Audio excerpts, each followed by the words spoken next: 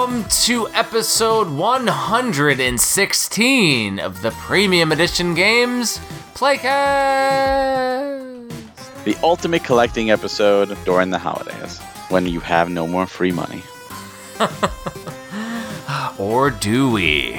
Dun, dun, dun. So it's interesting, Barry. We were just chatting offline, but we were talking about New Year's resolutions and potentially moving back to the Switch Mania Playcast name. So who knows? Let us know on Anchor if you want us to. We always say that every time. And sometimes we get some voices, sometimes we don't.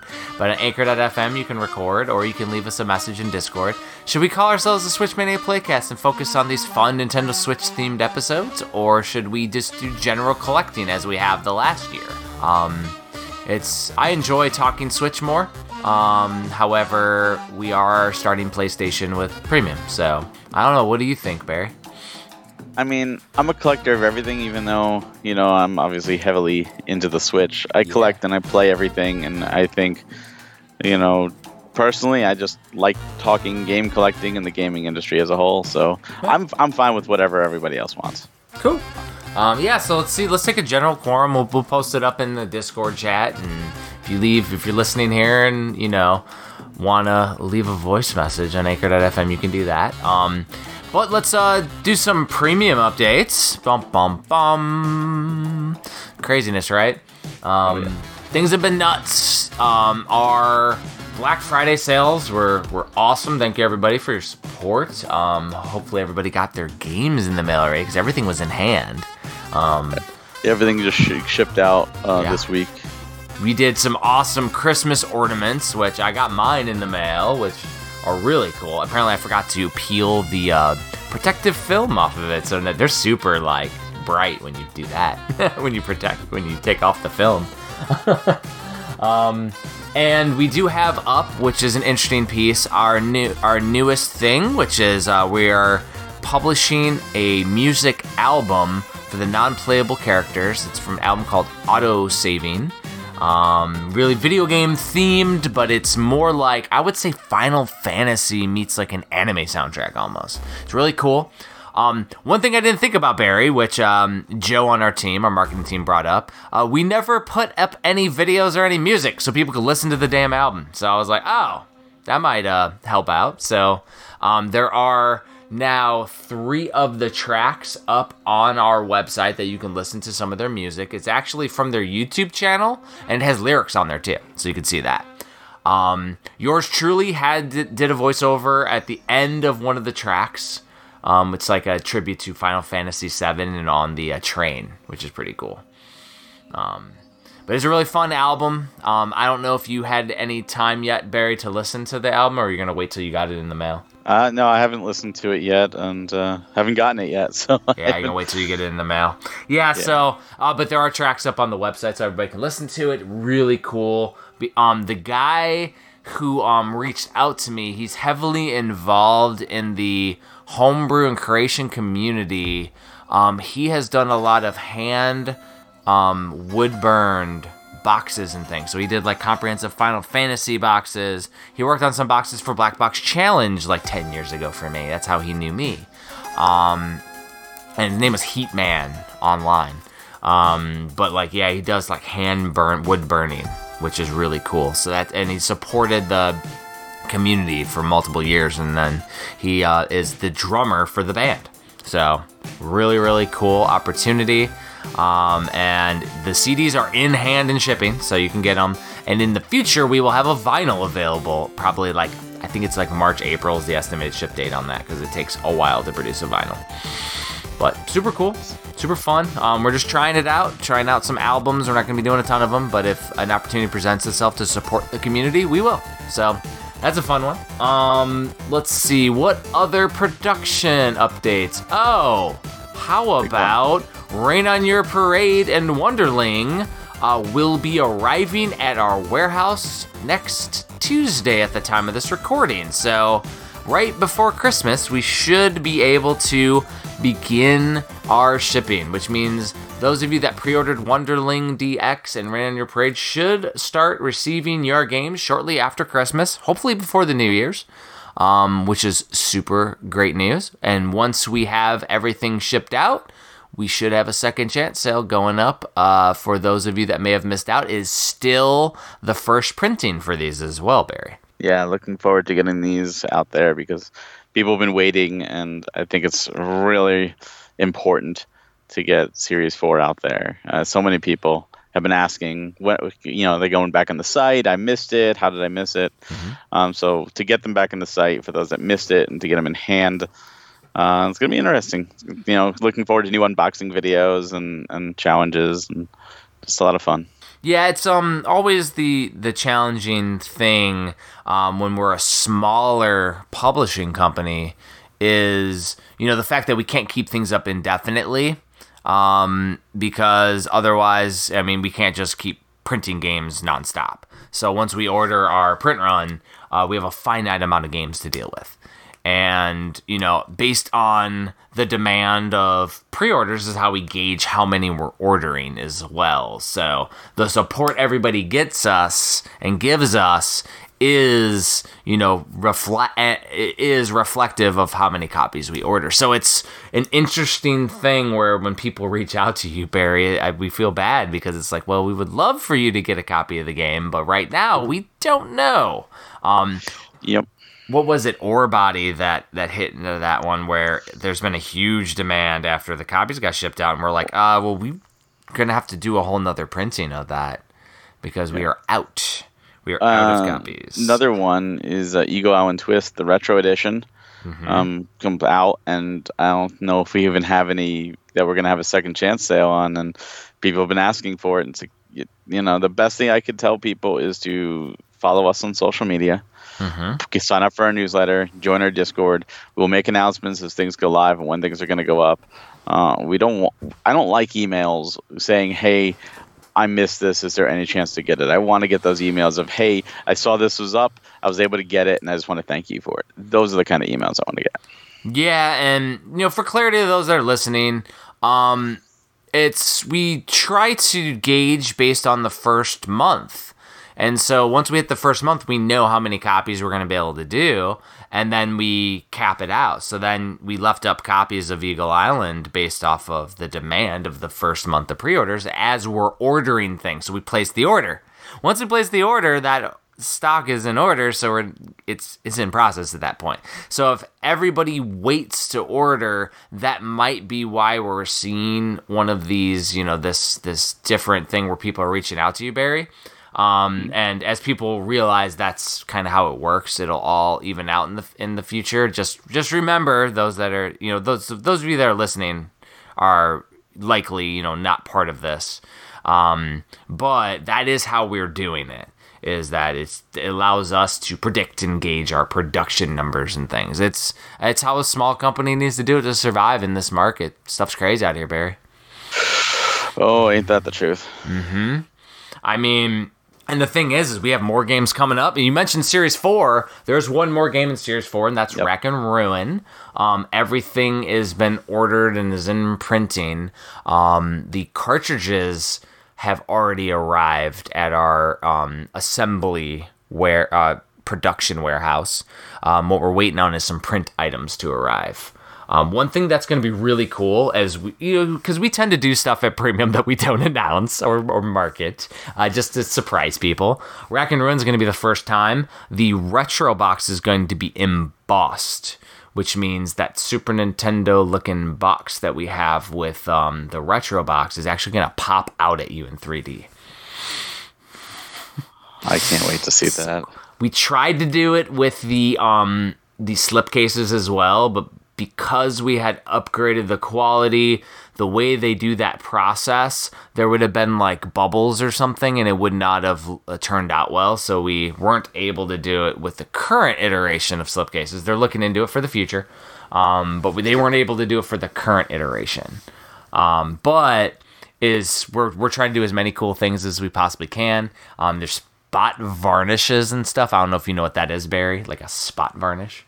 But, no, I don't know what that is. So a spot varnish would be something like the Robot Name Fight Premium Guide, where you have like some foil on there. You got like the logo and the Robot Name Fight character that are spot varnished, and then everything around it's soft touch. Gotcha. So like it gives it like a tactile feel to it, and we may be able to do that with our slipcases. We're looking into that as well, just to do fun stuff, and it has to be for what makes sense for that release in that game. But the thing is that like it's really fun doing all the different little production pieces and seeing what we can do that's just fun and representative of what the developers want.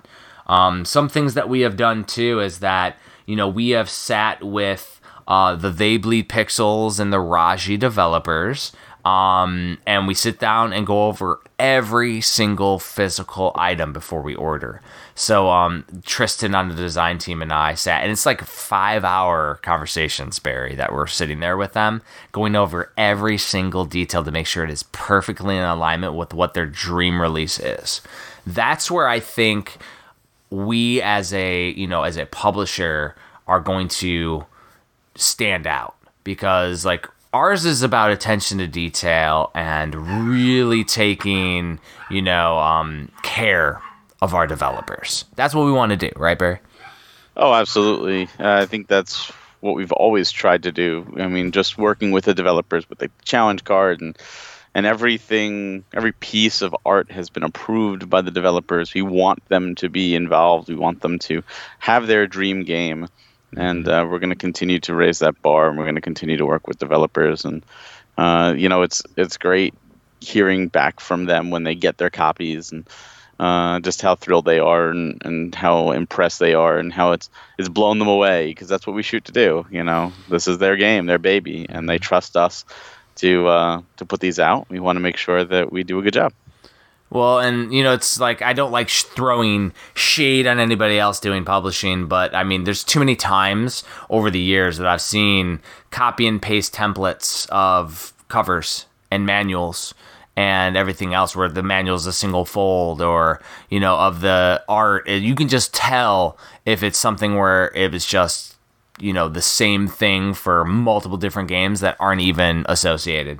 And to me, it's like, did the developer really want that or not? And over the last over 2 years now, Barry, which is freaking crazy, by the way, we just hit over our 2nd year anniversary for Premium. But over the last couple years, I haven't seen any developer want the same thing as another one.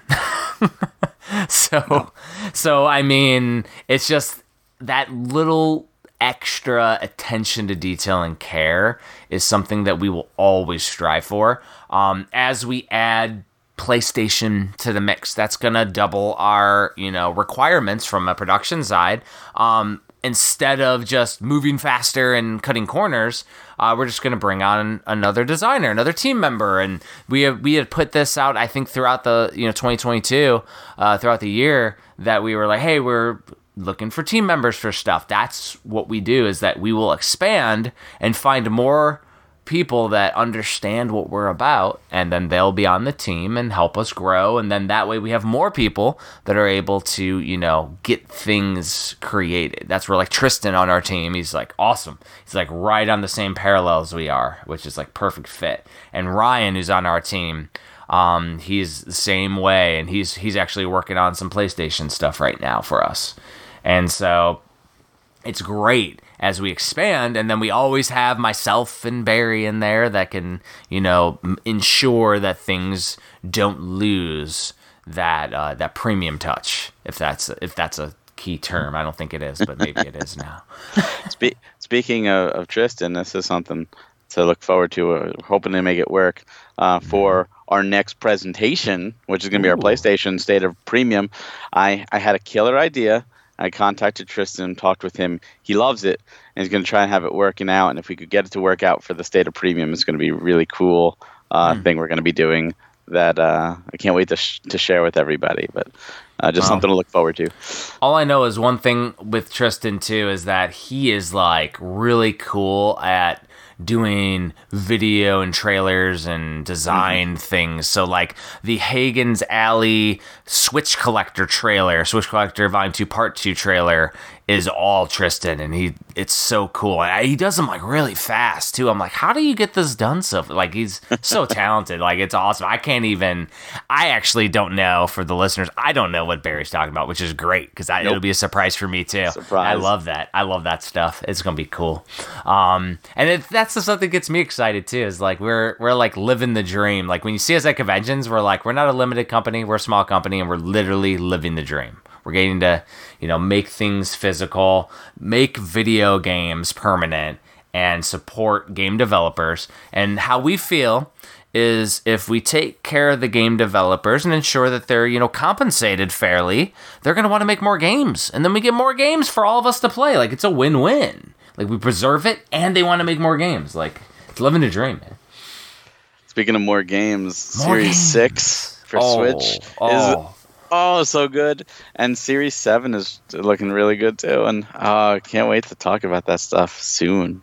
No, there are some really cool titles that we're bringing out. And I feel like, as we... announce games like They Bleed Pixels and Raji and Eagle Island Twist and Love 3 and like the stuff that's in Series 5, like, we're setting the bar high. Well, we want to maintain that high quality like all the time. And I mean, we've had amazing games before that too, but it's like we just continually like are maintaining a high quality standard because, I mean, heck, still Phoenotopia is madness. So it's like we still have people asking us about that because it's starting to sell out, people. I think because people have gotten this expectation from us because we do go slowly. And the one thing I will say is, because we go slowly, obviously we curate the games we put out. If there's a game that we're putting out that's not your style, that's okay. But if you're curious, you can trust that it's going to be a good game. And I hope you try out games, even out of your comfort zone, or maybe they don't look what you would expect or what you like. I hope you give them a try, because that's something I've seen so many times with the challenge cards, where people do the challenge because they want the patch, and they wind up sending in an email or posting that this game, whatever it is, has become their new favorite game. They love it now. And I want to see more of that. Like, all these games we stand behind, all these games are just top tier. And that's why when so many people say, what's your favorite? And I don't have a favorite, because I love all the games equally. And when I say Series 6 and Series 7 are just going to blow you away, I mean it, because like Jeff said, we want to keep that quality high. We want to give you the creme de la creme, as I say. Yeah. And I think we're going to do that. One thing, too, that we can talk about, since we always pull back the curtain on the Playcast, is now we did move a little faster than we normally did with Series 5. And Series 5 has more games than normally would. That is only because we had the opportunity to work with Retroware. They had come around and said that their games are ready.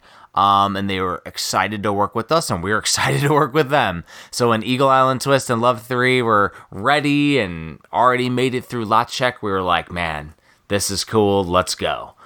So that technically scooted in there mid-cycle, and we added it to Raji and They Bleed Pixels for a pre-order. So we're doing all of those titles together. The difference is that Retroware is also heavily involved with a lot of the design and production and stuff. They're very, very interactive, which is awesome. So it's not going to add any time to any of the production for Raji or They Bleed Pixels or anything. It's just we have 4 games, Barry, instead of 2, because this one was going to be a 2-game series. Yep. And so that being said, we're going to give Switch a little bit of time as we get these 4 games in production and shipped out to everyone, and we're going to focus on getting some PlayStation out to everyone. And then after that, we will then move, probably what we're thinking, early spring maybe for Switch Series 6 that we were talking about, and then summer for Series 7. And I mean, Series 8's right around the corner, and then not, you know what I mean? Like, but there are games for all of those, which blows my mind. Like, there are titles all the way up. We have titles signed to 2024. We do, which is crazy. Like, I mean, there are so many cool things, and they're all like amazing, and it's just blows my mind that it sucks that we have to talk in code on the Playcast, but that's okay. But like it's a cool place to be. I think the fun thing is that we talk in code even with developers. Like we were talking with one of the publishers for a Series 6 title, and we were just like, "Hey, you're up with some amazing games that are part of your series, and we can't tell you what they are." When we did, I think it was Series 3. When we did the Series 3 Direct, we had Eric from Cathedral was on our Q&A afterwards, and I was like, "So what did you think of the titles you're paired with?" And he was like, "Amazing! I'm buying Phoenotopia right now." It was so great. I love it because they don't know either. It's a surprise for them. I mean, and technically, we could talk with them because they're all under NDA, but it's kind of fun doing it that way too. Like, so if they really want to know, they can. But like most of them are happy to be surprised. Yeah, they watch the directs as well. Yeah. Then the directs are fun. Like, honestly, I have a new phone now. So I might start doing some vlogs and things because there is a little bit of news for me, Barry, that you all found out on our Christmas team call. I am actually going to be moving to Hawaii in 6 months, which is crazy. I'm only going there temporarily for a couple years, but I'm going to be stuck on an island. So that's going to change where like my last convention I'll be at will be Midwest Gaming Classic. That might be like our homecoming convention every year. But after Midwest Gaming Classic, I'll be, over in Hawaii, doing the last couple years of my job before I'm retired out of my current line of work. And then after that, it'll be full blown the 5-year plan with Premium, where we start, expanding and things. Will be underway, which is pretty cool. It's a pretty cool place to be. We got lots of cool ideas after that. But I'll be in Hawaii. So that being said, when I'm out there, I might start doing some vlogging, or maybe some, I don't know, maybe playing our games and streaming them and stuff. We'll see where it takes us. But we'll grow our YouTube channel a little bit, I think. Yeah, it'll be fun. There's a lot of cool stuff on the horizon. But yeah, you'll be off on an island and soaking up the sun while the rest of us deal with the cold. Yeah, it's gonna be super warm all the time. It's gonna be ridiculous. But yeah, I'm gonna have to be a minimalist, which is interesting because of the theme of this episode. And it's actually a perfect segue, Barry. There you go. Yeah, because I'm gonna have to get rid of a lot of my collection. So one topic that's been coming up recently, and that's what we want to make our focus, is what counts as collecting a complete set for specifically the Nintendo Switch, but we're talking all video games. So like when you're going for a full set, what does that seem like? What counts as part of a main collection? The reason why it's interesting for us when it comes to Nintendo Switch is because of the modern era and the way that the Nintendo Switch is one of the biggest selling consoles of all time. It's getting up there. It keeps surpassing more and more consoles. Yeah. It is now to the point where people are trying to sub-compartmentalize what counts as an official Nintendo Switch collection and what does not. Previous systems, it was always like, all right, it has an ESRB. That's what counts. And now what we're seeing is further justification of they're trying to basically, Barry, get rid of all of the limited print companies is what they're trying to do, because the fear is because they're printing in such small of a quantity of games that in the future it's going to be near impossible to get a title such as a Super Blood Hockey or something that Premium Edition Games does, or a Lovers in a Dangerous Space Time from Super Rare, which now has a re-release from Limited Run. But what counts? What doesn't count? Do you count doubles? But that is the interesting piece, and we're going to do a deep dive and reference old systems where it's counterintuitive to logic and thinking. As a disclaimer, everybody can collect however they want, Barry. Like, and that's the thing. Everybody should collect. And you can justify your collection however you want to justify your collection. However, if you say you have a complete collection, it needs to be a complete collection. If you say you have a complete English-speaking US only or English-only collection, then you have a complete English-only collection. So a perfect example when we're talking English-only is, let's go back to the Nintendo Entertainment System.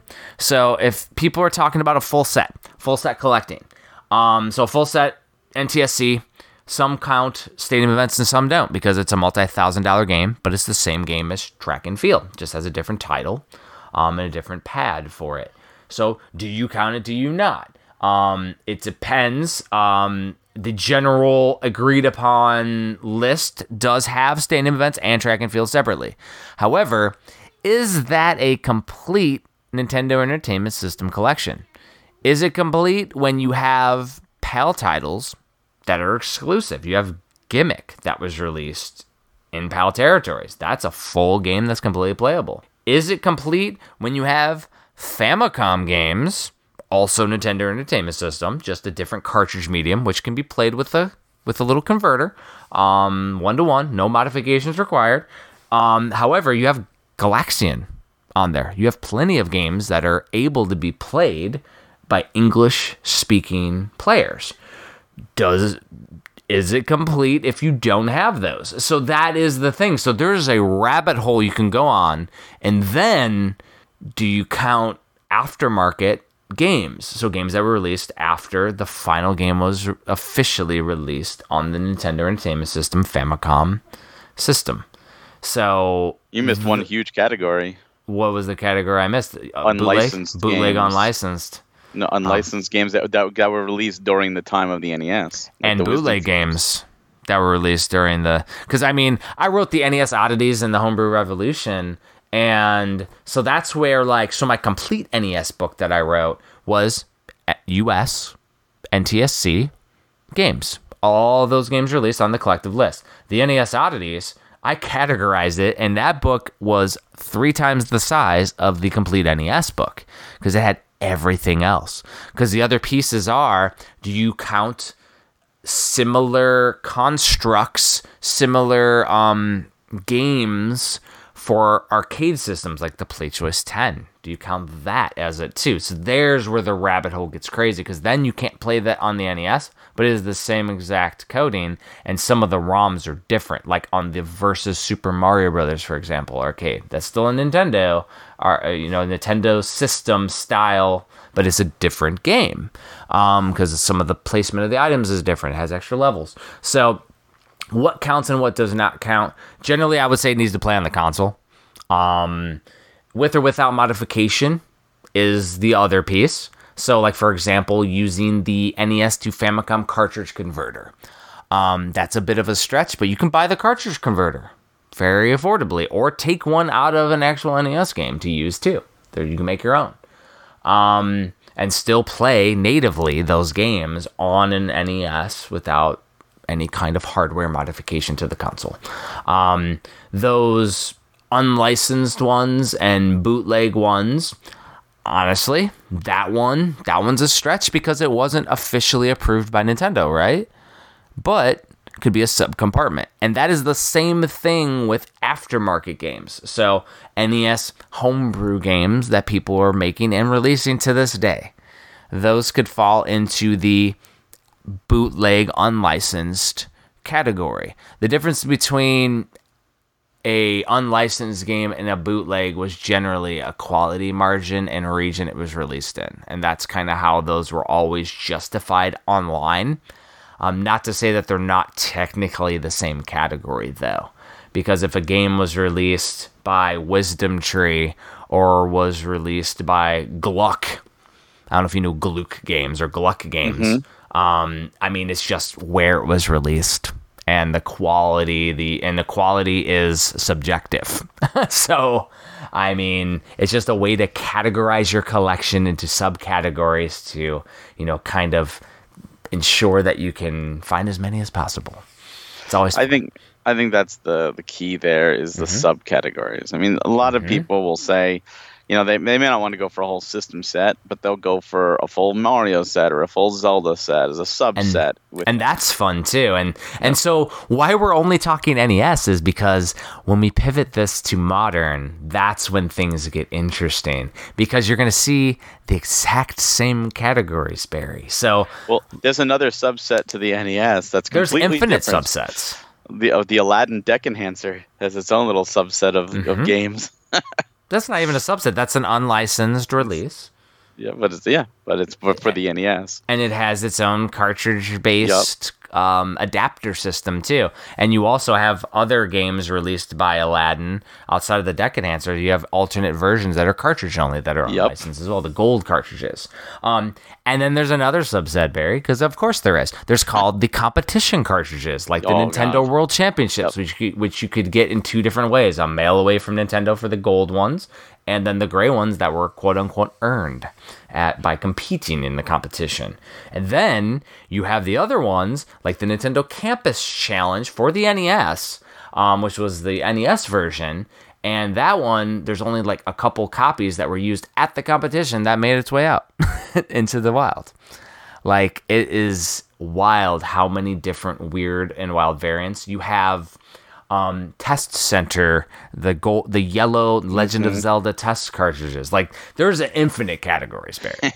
So that's where this is 100% parallels modern collecting. That's why Nintendo Entertainment System is a perfect segue, because now when people are talking about the Switch, it's nothing new. People have been trying to do this forever. Now they're utilizing a different thing, but my concern, and I'm going to play devil's advocate, you'll play devil's advocate with what people are talking about, is now you're trying to take away games that are officially approved by Nintendo for the US market from your officially licensed collection. Because what they're trying to say, Barry, and this is what I've heard, is that if it's not released by a quote-unquote major company and didn't go to quote-unquote retail, it does not count.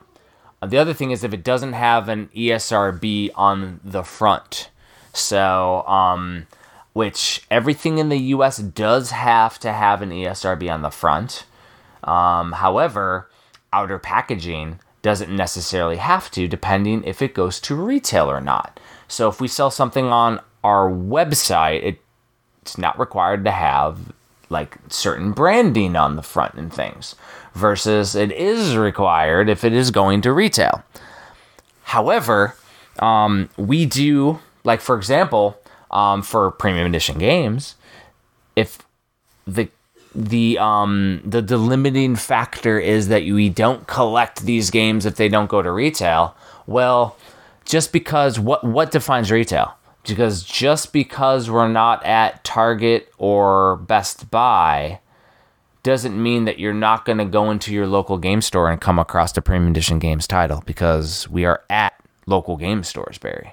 I think when people say retail, it's an outdated term. Yes. Because once the age of the internet picked up, there's online retail. Amazon is considered retail, even though, there's no... And we're on Amazon. And we're on Amazon. So that's the thing, is like, what counts, what doesn't, is what is going to be the delimiting factor that causes the flaw in that logic. Because if what is considered retail, is it the size of the establishment now? Are we justifying that, Pink Gorilla isn't big enough, but Best Buy is because they're a major corporation? What happens when Best Buy stops carrying Switch games? Because they're going to soon. What happens if GameStop turns into only Funko Pops? Because it looks like it now.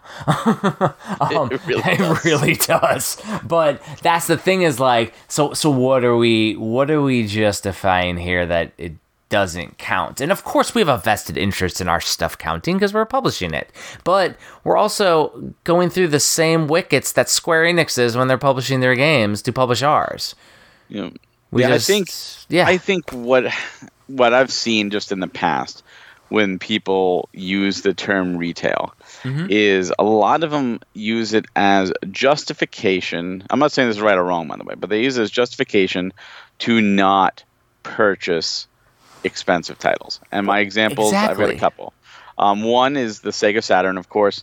Daytona Netlink was a mail away, and in 1996, 97, 98, whatever, the internet was in its infancy. Not a lot of people did it. Not a lot of people had a Saturn. Thus, the game is the most expensive game, and a lot of people use that as justification for not going for it for the set, which is perfectly fine. It's like that asterisk. And also, though, half the TurboGrafx was mail away. Yeah, because TurboDirect was like a lot of games were TurboDirect only. You can only order them from the catalog. Correct. Because just like now, it was cost prohibitive to sell in retail establishments. That's why companies are going to the online market. And as you mentioned, things are in a transitional evolution where it doesn't make sense for Premium Edition Games to stock our games in a GameStop or a Best Buy where they're just going to put it on sale or throw them in the garbage or whatever if they're not going to sell according to their data metrics and not even ours. So why would we even go to those retail establishments? Another example is the N-Gage. A lot of people may remember it as the Side Talking Taco phone, but the whole last year or so of the life of that system had a great number of quality releases, but they weren't sold at GameStops because GameStop, they weren't selling, so GameStop wouldn't carry them anymore. So they put them only on their website, and a lot of people had no idea that those existed. Of course, those are the most expensive titles now, but you had some good titles. X-Men Legends 2 was there, Catan was there, Civilization. I mean, you had some really great titles. So does that count? They were ESRB rated. They were, official releases. To most N-Gage collectors, yeah, they do because they were part of that release. And so that's exactly it. Is now because there's so many that it's going to be difficult. That means just don't choose to collect a full set then, because it's a full set at that point. So the other piece is, and then where you go further down the rabbit hole, is you have publishers that were previously at retail, just like you mentioned with the N-Gage. We're talking Merge Games. Some of their games were previously at retail. Now they're selling like distribution on Limited Run Games' website and other websites too, on their own like different websites, and not going to traditional retail because it wasn't cost effective for them. And it makes sense. It's nothing wrong with that. They're going to essentially make more money doing it themselves than if they had to follow the constructs of a bigger retail establishment. I'm not even saying retail because you could still sell at retail. You just don't sell at the big ones that haven't evolved their models yet. I think a lot of people don't even realize when things go to quote unquote retail, there's a 20% of the cost when you buy a game goes to the distributor, goes to the retail store. So that's more. Usually it's 20%. And when you saw like Amazon and Best Buy and GameStop even, but mainly Amazon, Best Buy, they used to have their club. If you were Amazon Prime, you got 20% off pre-orders. If you were part of the Best Buy Elite, you got 20% off pre-orders. And the reason they would do that is that was their markup. They weren't making money on the games, and their hope was that by going in to buy those games with them, you buy something else. And that plan failed, and that's why those systems have been gone. But that's the key, is that, when you buy online, the developers get more money, and that's the cool thing. But what I've seen for the retail set, another later example, and I see this even to this day, is with the Vita. There are so many people that are going for a full set minus Limited Run, because Limited Run A didn't have the ESRB with their Vita releases, at least most of their early ones, because they didn't have to, and B, they weren't sold at retail, and Limited Run is like half the Vita library. They did so many for Vita, so I've seen people go, I've got a full, retail set, and they say that minus the other half of the U.S. library, which is Limited Run. And that's fine too. That's what you want to go for. But and if that's what they want to go for, it's still not going to be a complete Vita set. Because my thing is, the other piece that I consider as a collector and as a gamer is interesting releases and worthwhile titles. And so the stuff that Limited Run put up on the Vita, the stuff that they're putting out on the Switch, the stuff that we're putting out on the Switch are interesting and worthwhile titles. So now, if you don't count it, okay, well, Phoenotopia and Robot Name Fight from Premium Edition games don't count, yet those are amazing titles, and now they don't count as a physical release. And it's like, no, they absolutely count. Shantae doesn't count, Barry, for the physical releases. And it's like, yeah, that's probably not the right answer. Or Bloodstained Curse of the Moon, the Limited Run games put out, which is in my top 5. Like, yeah, that's going to count as a physical release.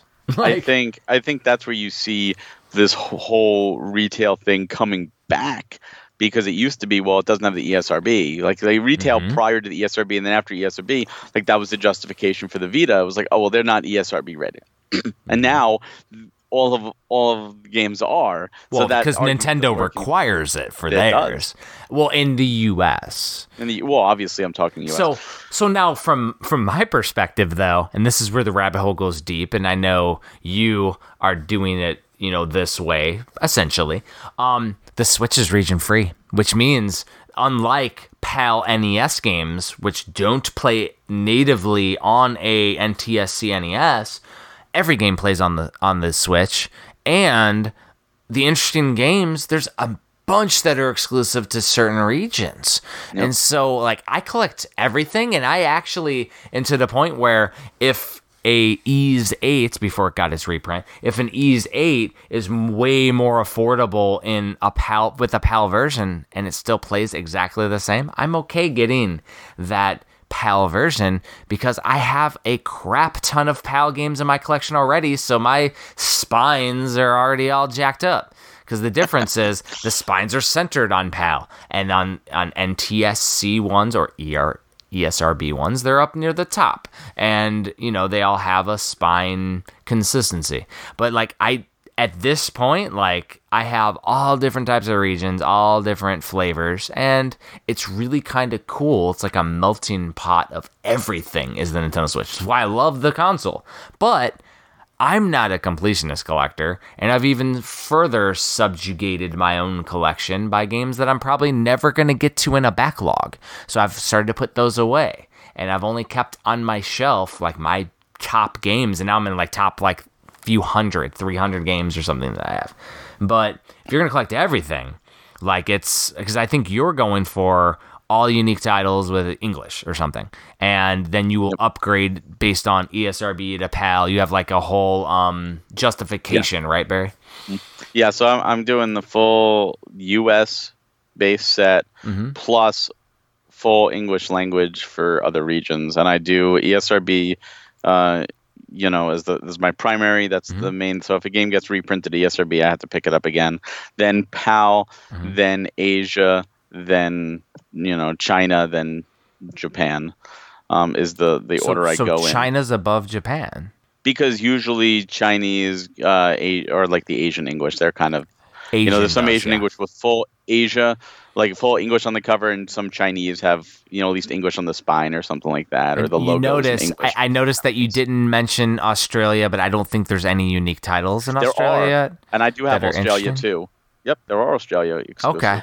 I didn't know if there were any that were interesting, though, for me. I don't think there has most been of them yet. Are rugby that are exclusive, so I have those. I know Farlap was originally exclusive, but I found that it came out in European regions, so I got the European version of that. Yeah, I always jokingly say that's your self-licking wound, because you've done this to you, Barry, but you are going to have the most comprehensive collection out of anybody that I know for Nintendo Switch. You will, because nobody else is going to that level. I haven't seen anybody out there, because like there's even old members on the Playcast were doing stuff, but they weren't going to this route. Well, no, they're going far beyond what I'm doing, actually, just in terms of variants, because that's the crazy thing. But variants are a different thing, though, Barry. See, and that's when going for a set, like I've done sets, for example, like when I did the Wii set, I was happy to get every game. Like, boom, I got all the games. And then it started to get down that well, do I go variants? Do I get the Nintendo Selects versions? Do I get this version Nope. has a sticker on the outside? And that's what I started doing because Mhm. once I had the full set, I'm like, well, let me go for some variants. And we also had some disc variants. It was weird. Like the outside was the same, but they reprinted with different discs. So I have like disc variants that I've found over the years. Well, I mean, we know. I mean, where the Switch could get crazy is not only cover variants, which is just art, which is cool. I think that's awesome because we do them ourselves, where we're doing first prints and second prints. However, they're cool and they're fun if you're doing a subset. For doing everything, though, you got that.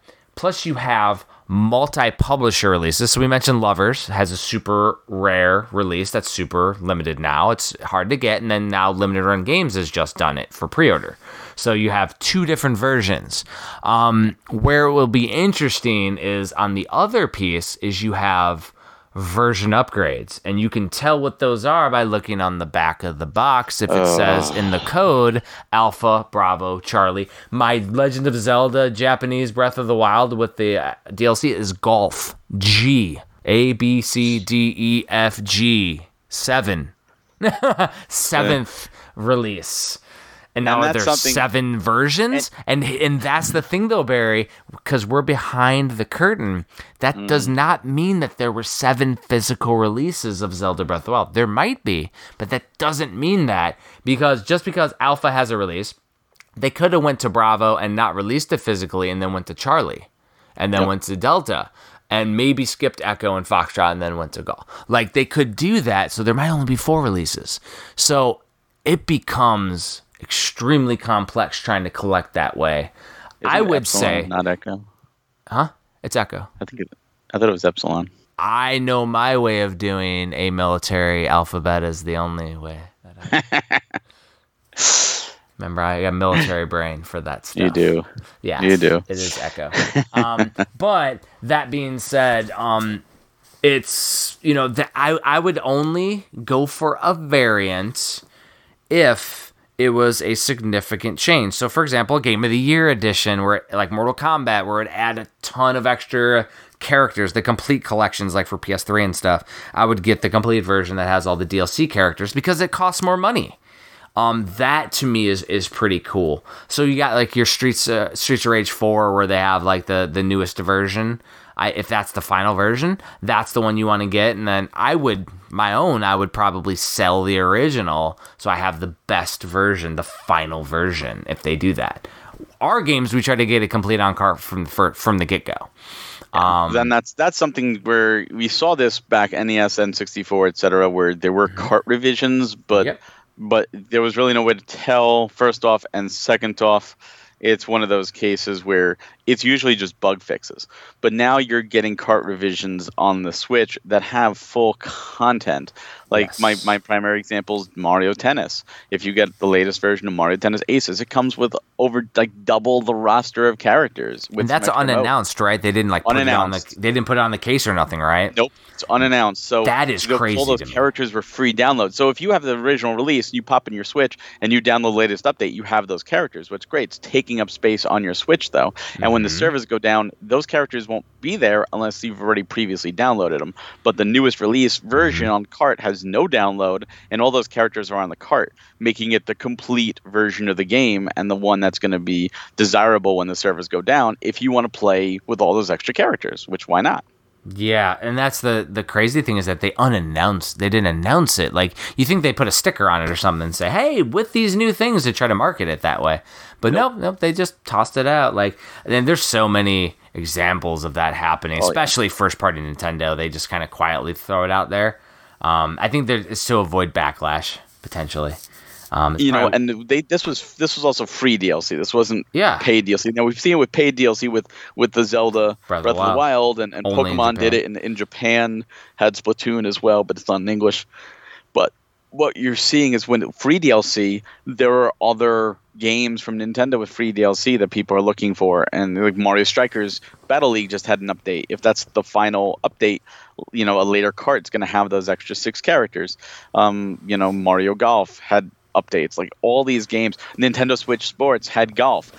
It wouldn't surprise me if later cart versions of Nintendo Switch Sports have golf on the cart ready to go. And the thing that's interesting is, so say like from a publisher standpoint, it's pretty easy actually to do a later revision, because if we order the next minimum amount of copies that we have to order for a version, and there's a whole release. So say, we did, I don't know if they were going to do an update to Cathedral, and they put a DLC pack on there or something. And they're not, by the way. I'm just using an example, a fake example. But if they did that, all we do is select the newest patch, and then it goes on the cartridge, and it won't necessarily even update the version number. It won't update the letter on the code.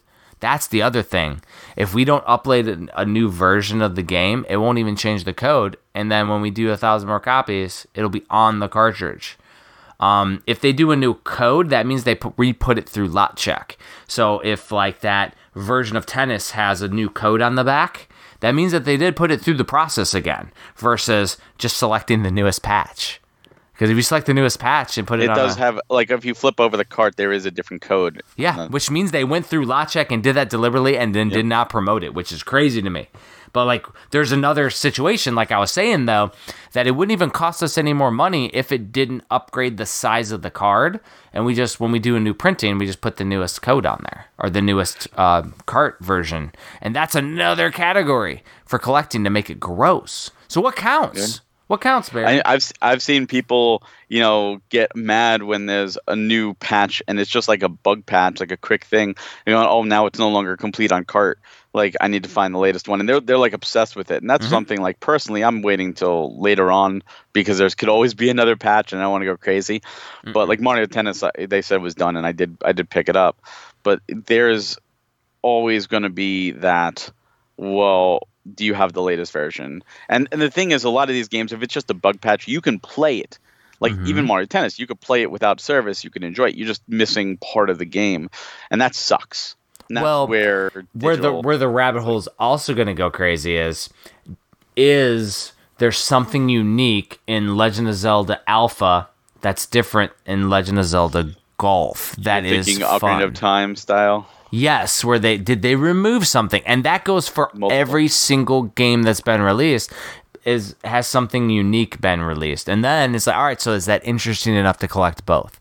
And so that's the level of craziness you have to go down, or you just enjoy it. I mean, other games too, like Bubble Bobble Forever, yes, and then the Baron's Back version, where they're both different content and stuff. Exactly. I mean, what was it? The physical release of Sonic Mania Plus, and then they did a Sonic Mania release later, because that's two different games. Yep.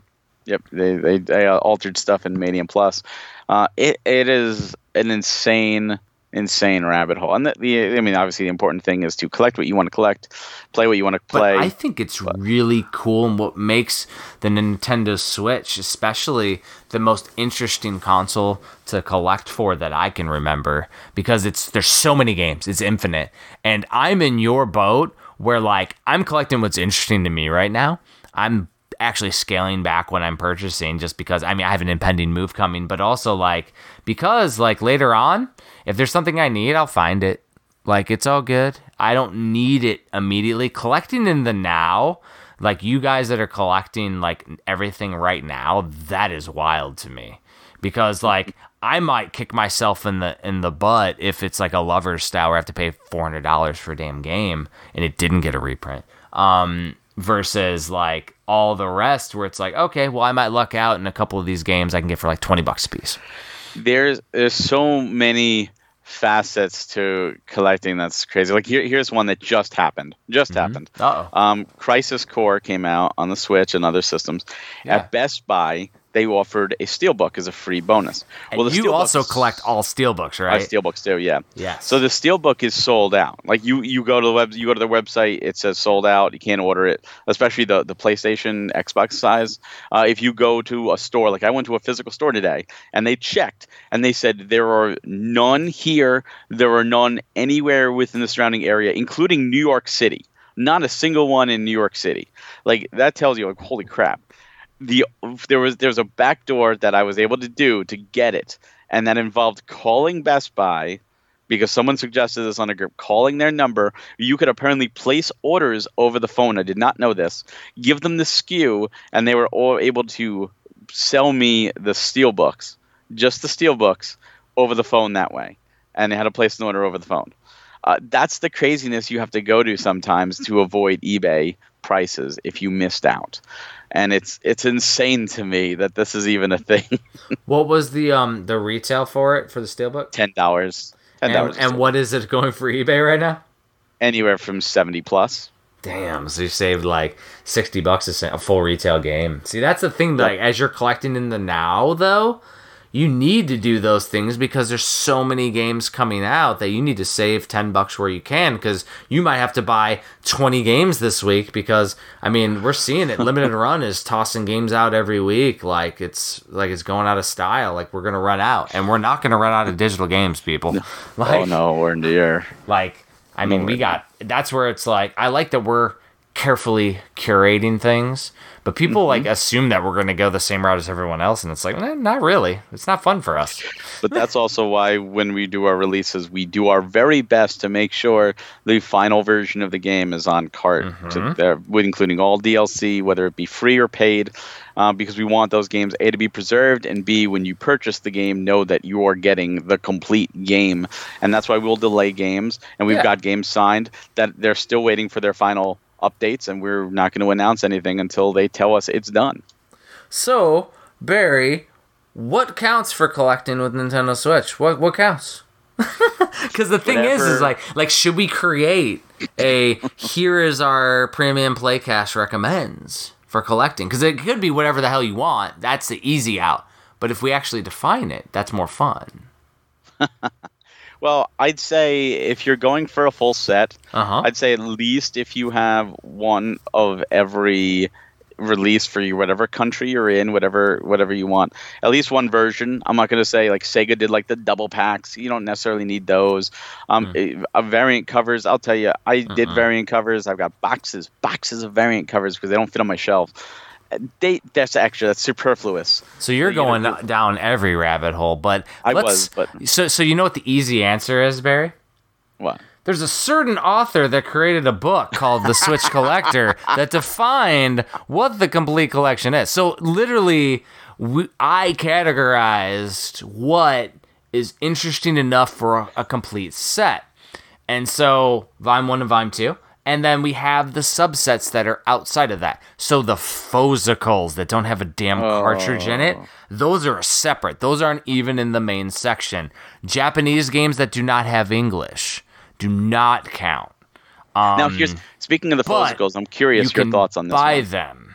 You can. Okay, Barry. So you can derail me before I finish explaining to them. Go ahead. Go. Ask the question, Barry. All right, I was curious with your thoughts on this one in particular, because this is the one I found the most interesting for Physicals. No, there's nothing interesting with the fake game. Listen, in Europe, a game was released called Ludo XXL. Sure. And it was a Physical game. It was outside and a download code.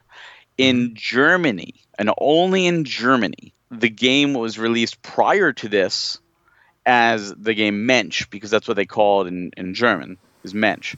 But inside is a cart with the label Ludo XXL, fully playable in English. What do you think about that? So we collect Mensch with the Ludo cartridge in it. That's what you collect, and then you can always have the variant cover that actually has the right name on it, or you custom print your own. But that is a game that would need to be collected if you want the full set, if it's playable in English. Yeah, I got both, and I put the Ludo cover over the Mensch. Yeah, that's a little bit of a stretch getting both. I would just keep the Mensch one and put it on the shelf, keep it sealed. But because I wouldn't want to play it. Ludo's fun, but is it fun? It's a board game. I mean, it's a fun. It's on that 52-in-1 game, the Clubhouse games. So exactly. So I just play the Clubhouse games version.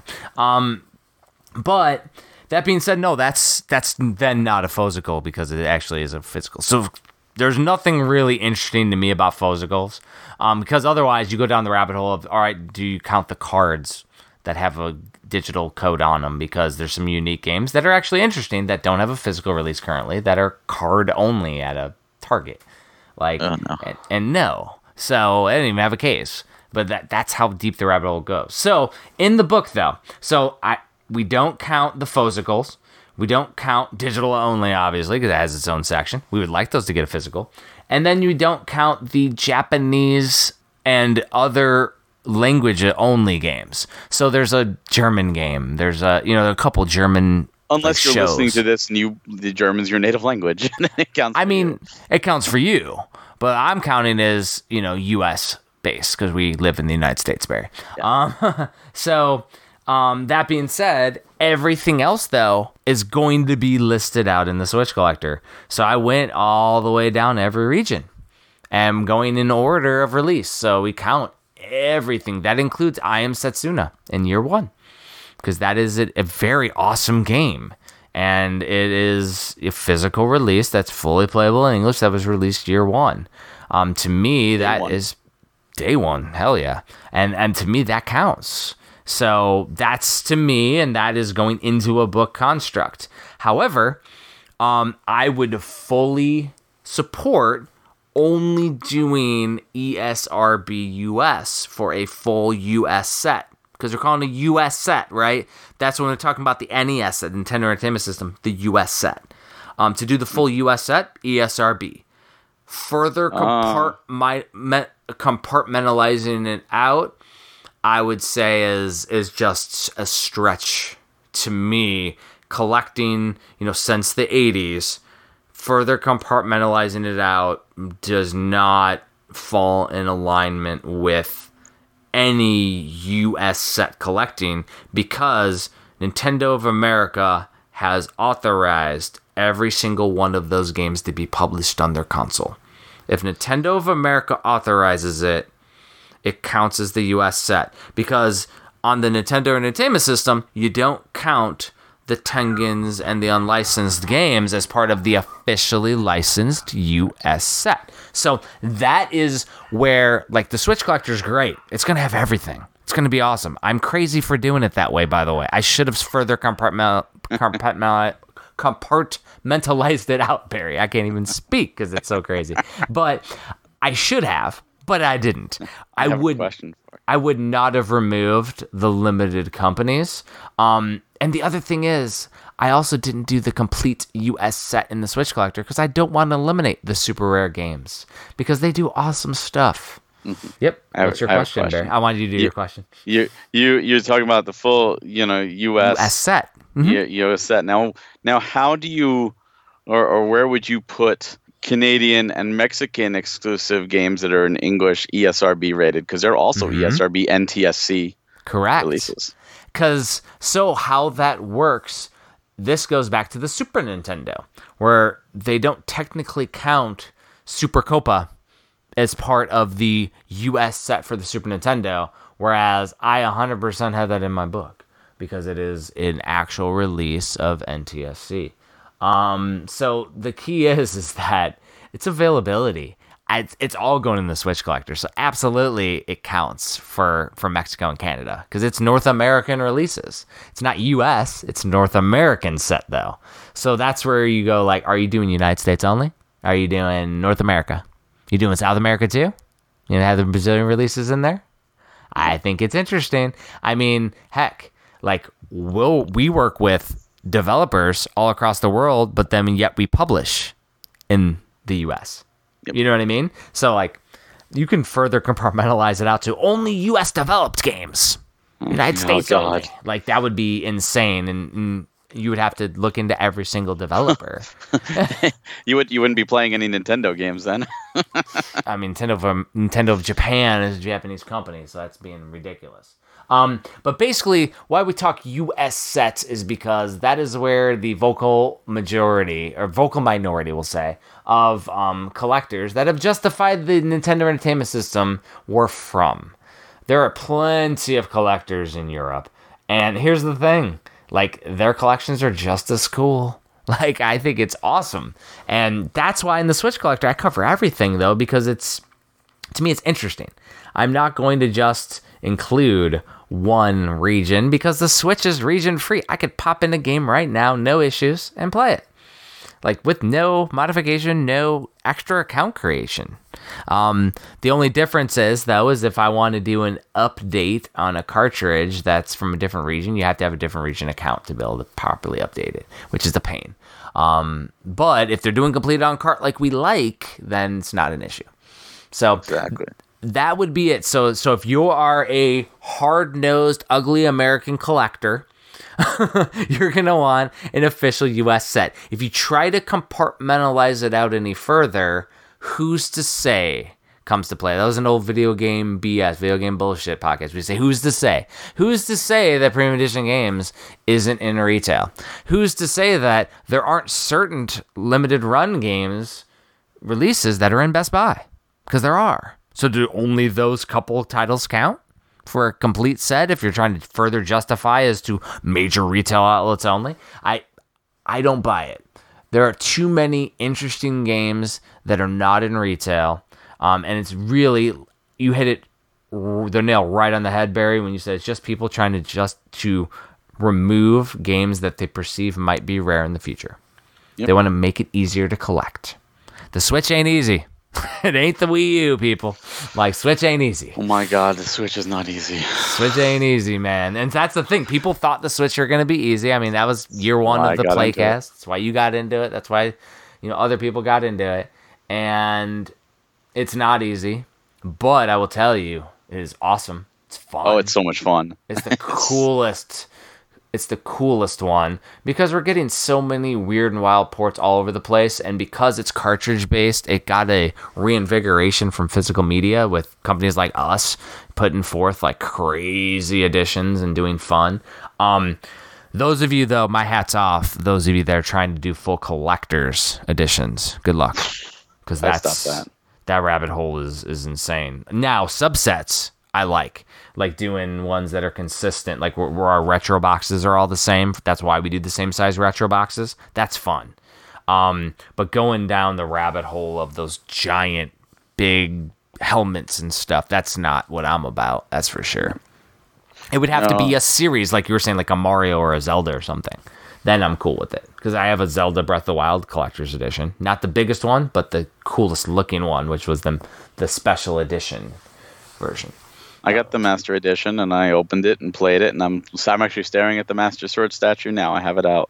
And that's cool. And I don't care about the value. I bought it because I love Zelda. But that box isn't as interesting as the special edition box, which looks cooler on display for me. So for me, it's cooler. Well, I don't have the box on display. I have it sitting in a storage room. It's one of the few boxes I've kept, but I've only kept it because of the value. And I hate that because otherwise I just would have recycled it. It's a big ass box. I don't need it. Yeah. But because of the perceived value now, it's like, oh, shoot. Well, there's perceived value in a lot of that stuff if you recycled it, Barry. And there'll be and we'll talk like 10 years down the line when we're still recording the Premium Edition, maybe Switch Mania Playcast. We'll be like, hey, Barry, so what regrets do you have of box recycling? Oh, and you're going to be like, oh my God, no. I gutted so many collector's edition boxes over the years. But here's the thing. You had no space. Like, what are you going to do? Space. I mean, now, I recycle or donate to another collector. I'd reach out, and if nobody's interested at the time, then... It was too many. It was 100 or so boxes. Yeah, you just do, hey, I got all this stuff. You got to pick it up.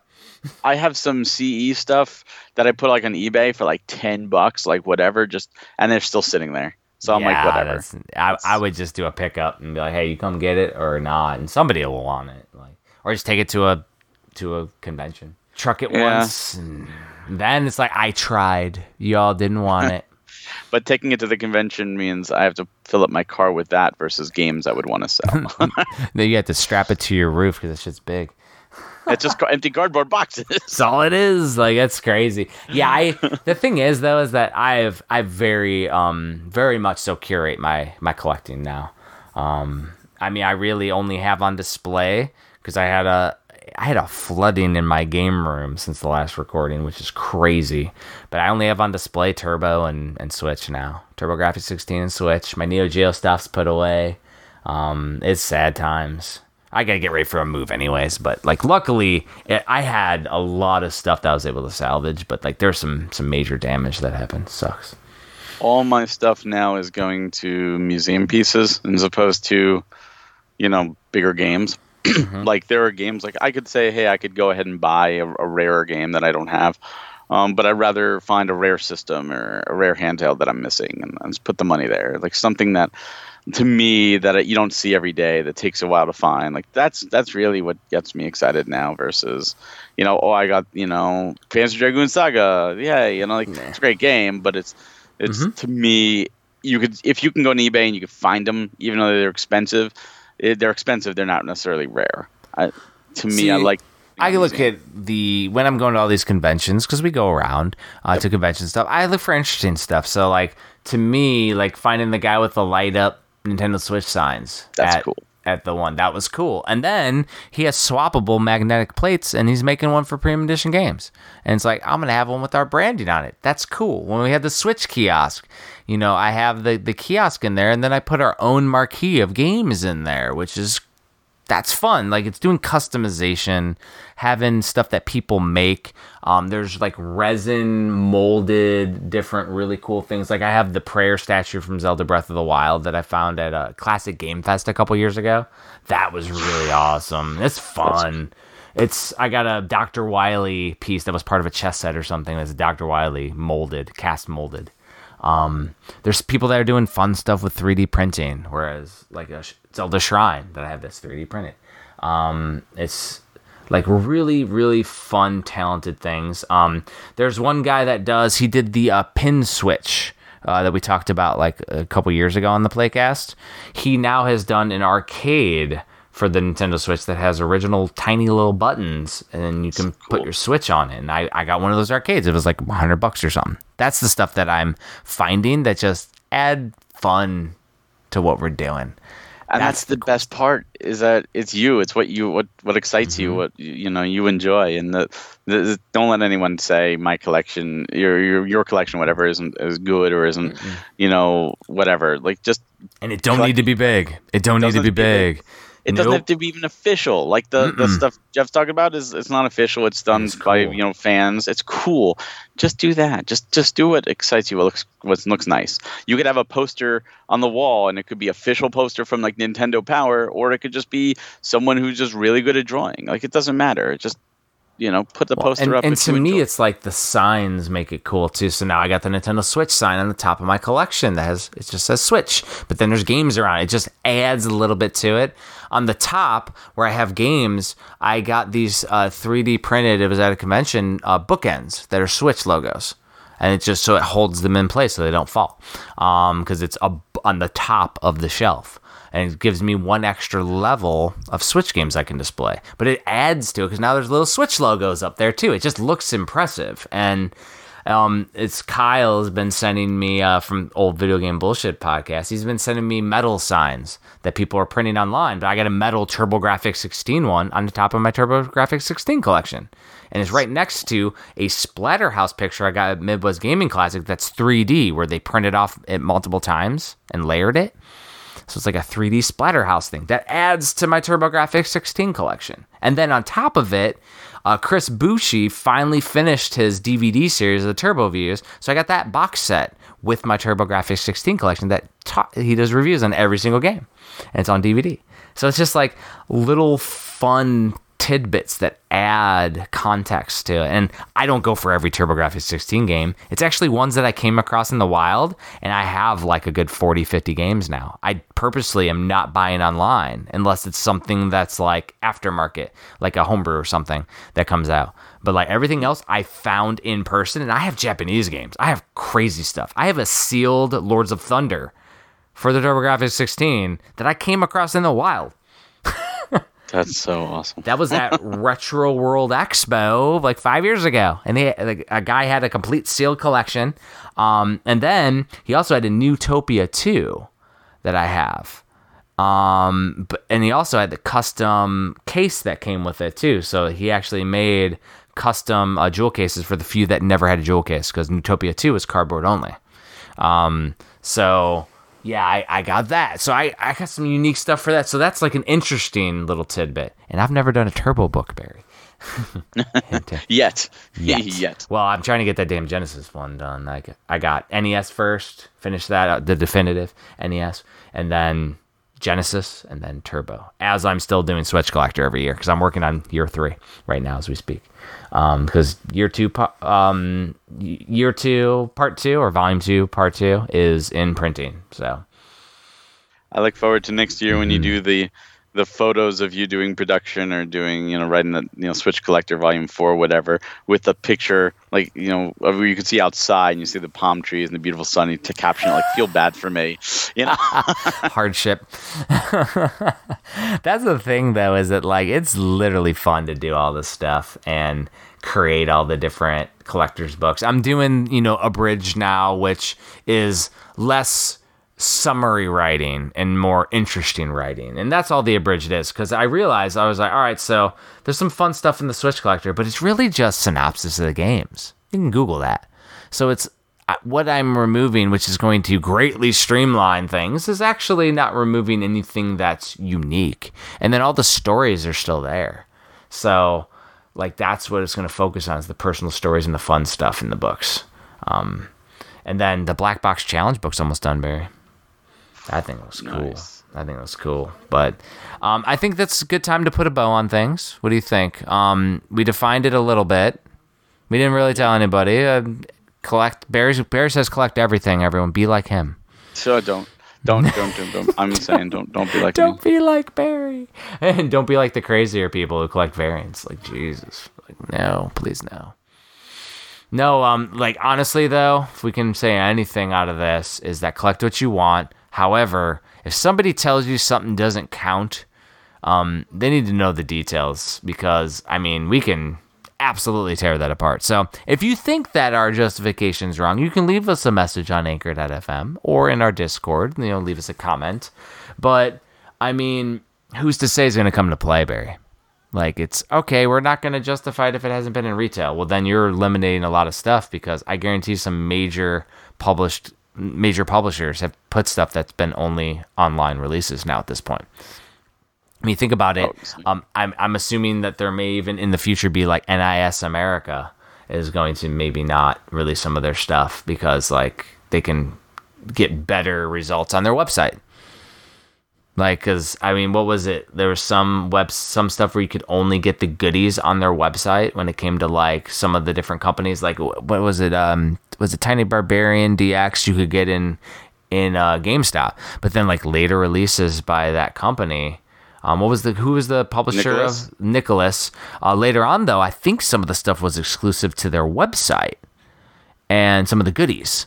So then, like, it became, okay, so they're selling the goodies they're not going to have at the GameStops, because the GameStop isn't going to carry them, but you get them from their website. And so I think one of the last really cool things that they had was that little Infinity Cube that came with the, was it Crystal Crisis or something? Mm-hmm. That was one of the interesting ones. But I would assume that even a company like that is going to, move toward an online-only construct, because it just makes sense, right? Yeah. You never know what's going to happen. Exactly. So Walmart could die next week or whatever. and of course, to be frank, of course we're going to want our games counted. Why wouldn't we? But they do, because Nintendo approved them, everyone. If Nintendo approves it, it counts. That's the thing. Later on, if there becomes a bootleg scene, that's going to be interesting. That's going to be wild, Barry. I don't want to see that. Oh my gosh. It's a whole new ball game. Because you're thinking about that'll be the aftermarket after there is a whole new medium produced for the system. Because I want to say with the DS, the Ace cards were already out, and they had already broke that down before the 3DS came out, right? Because I'm pretty sure I had an Ace card that could play a micro SD card and put ROMs on that crap before the 3DS came out. So nobody's done that with the Switch, which is great, because like bootlegs is always a pain. But like, we also haven't really seen any interesting DS aftermarket stuff. Like, I've seen some hacks and bootlegs of Pokemon games, but like, I haven't seen any like, oh, well, I've seen translations, which has been interesting. Game Center CX 2, which is Retro Game Challenge 2, which I think Tristan did some cool packaging, like a manual for one of those in the past, which is awesome. But I haven't seen any interesting, like, unique games, right? So that's where I think it'll be interesting, because with the Switch, I mean, how many digital-only games are there? Oh, God. You're thousands. So, I mean, after the Switch is no longer retail and they've moved on to whatever Nintendo's going to do in the future, and it's not backward compatible where they're still producing it, because if Switch 2 is backward compatible, they're still going to be producing Switch cartridges until there's no longer a demand, which means that us as a publisher could continue to do Switch releases until there's no longer the ability to make them. The 3DS just went offline. So the Wii U just went offline for publishing.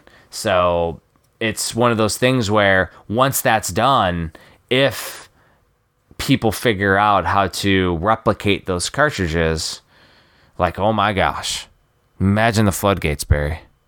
The aftermarket scene would be nuts, because the NES is crazy. Like, trying to do NES aftermarket now is near impossible. It's why in the definitive complete Nintendo Entertainment System book that I'm doing highlights of some of the notable aftermarket releases, homebrew releases, because I did a comprehensive book back 5-6 years ago, and now NES Maker has started, which is then exponentially offered the gamers an opportunity to release their games easily on the Nintendo.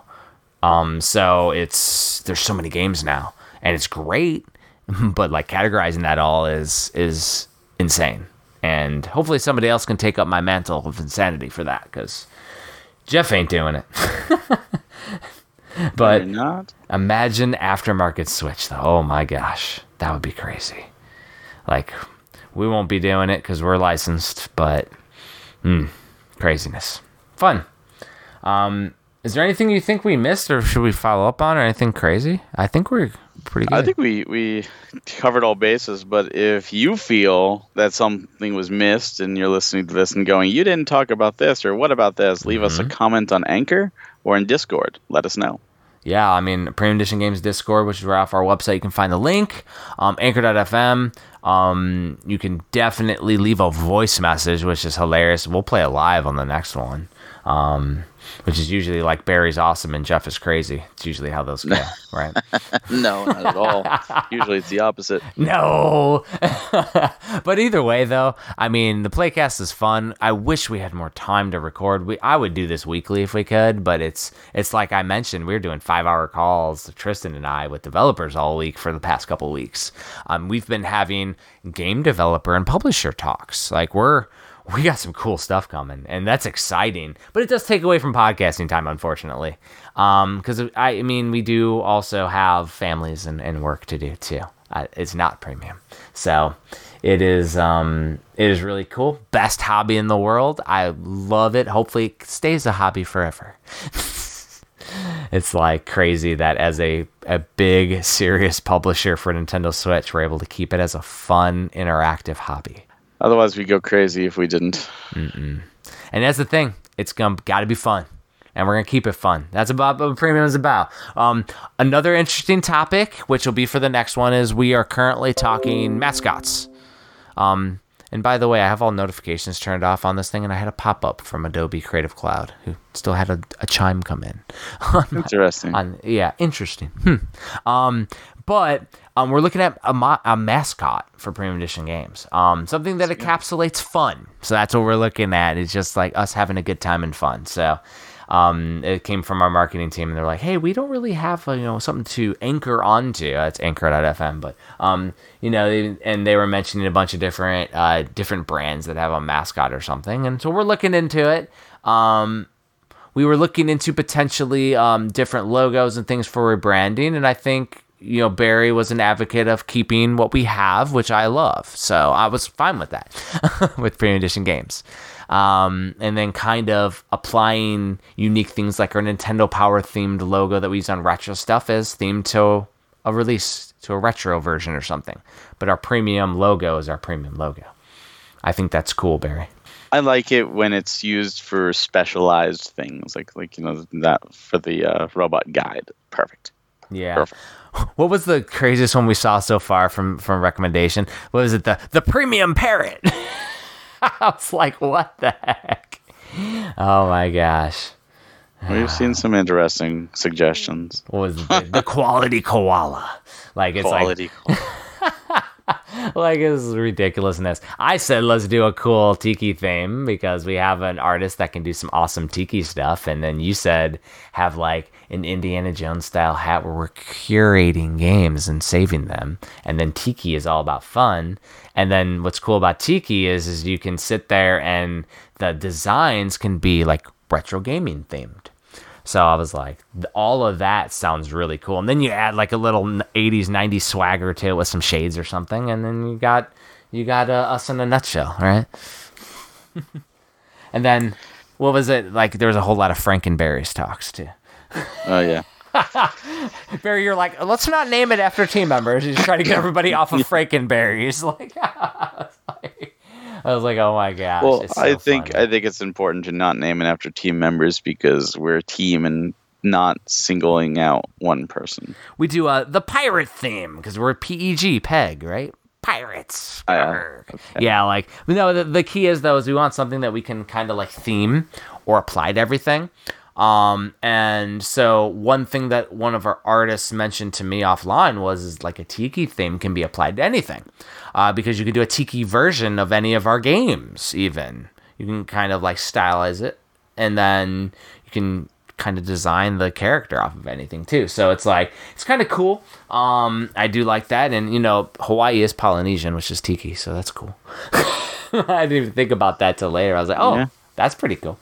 But it's all about fun. That's what we want. So if anybody else has any ideas, any listeners, any of the, you have an idea, leave a message on Anchor.fm or go on our Premium Edition Games Discord and say, hey, because I assume that we're eventually going to have a chat going on in our Discord talking about this with everybody. Because we're doing it in our staff chat right now.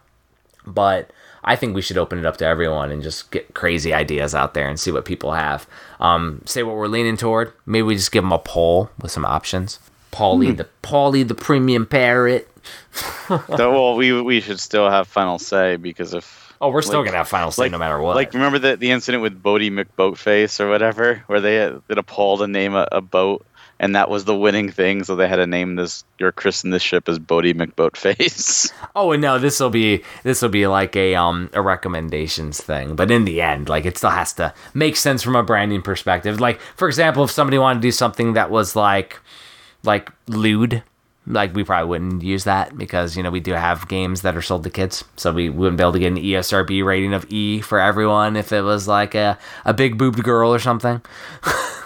Yeah. With cleavage showing or something like that. It would be like, okay, well, we really can't do that. Also, like, we have, plenty of customers and gamers that are female, and we have team members that are female. So, like, obviously we don't want to, subjugate anyone. So obviously we would have to have final say. But I like ideas of making something that's fun, and that's basically it. Because and something we could put on a patch. Honestly, like it's the tiki guy could be wearing a cut, wearing a vest with patches on it. That would be hilarious.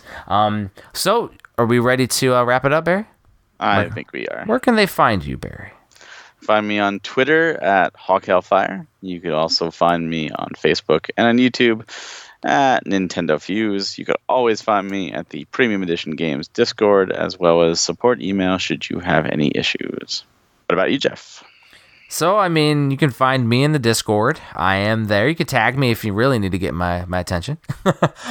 And I am in the Twitter at Hagen's Alley. So I am there. So that's the only spot I'm at on social media nowadays. Pretty soon, I think, Barry, you're going to be dancing on TikTok, right?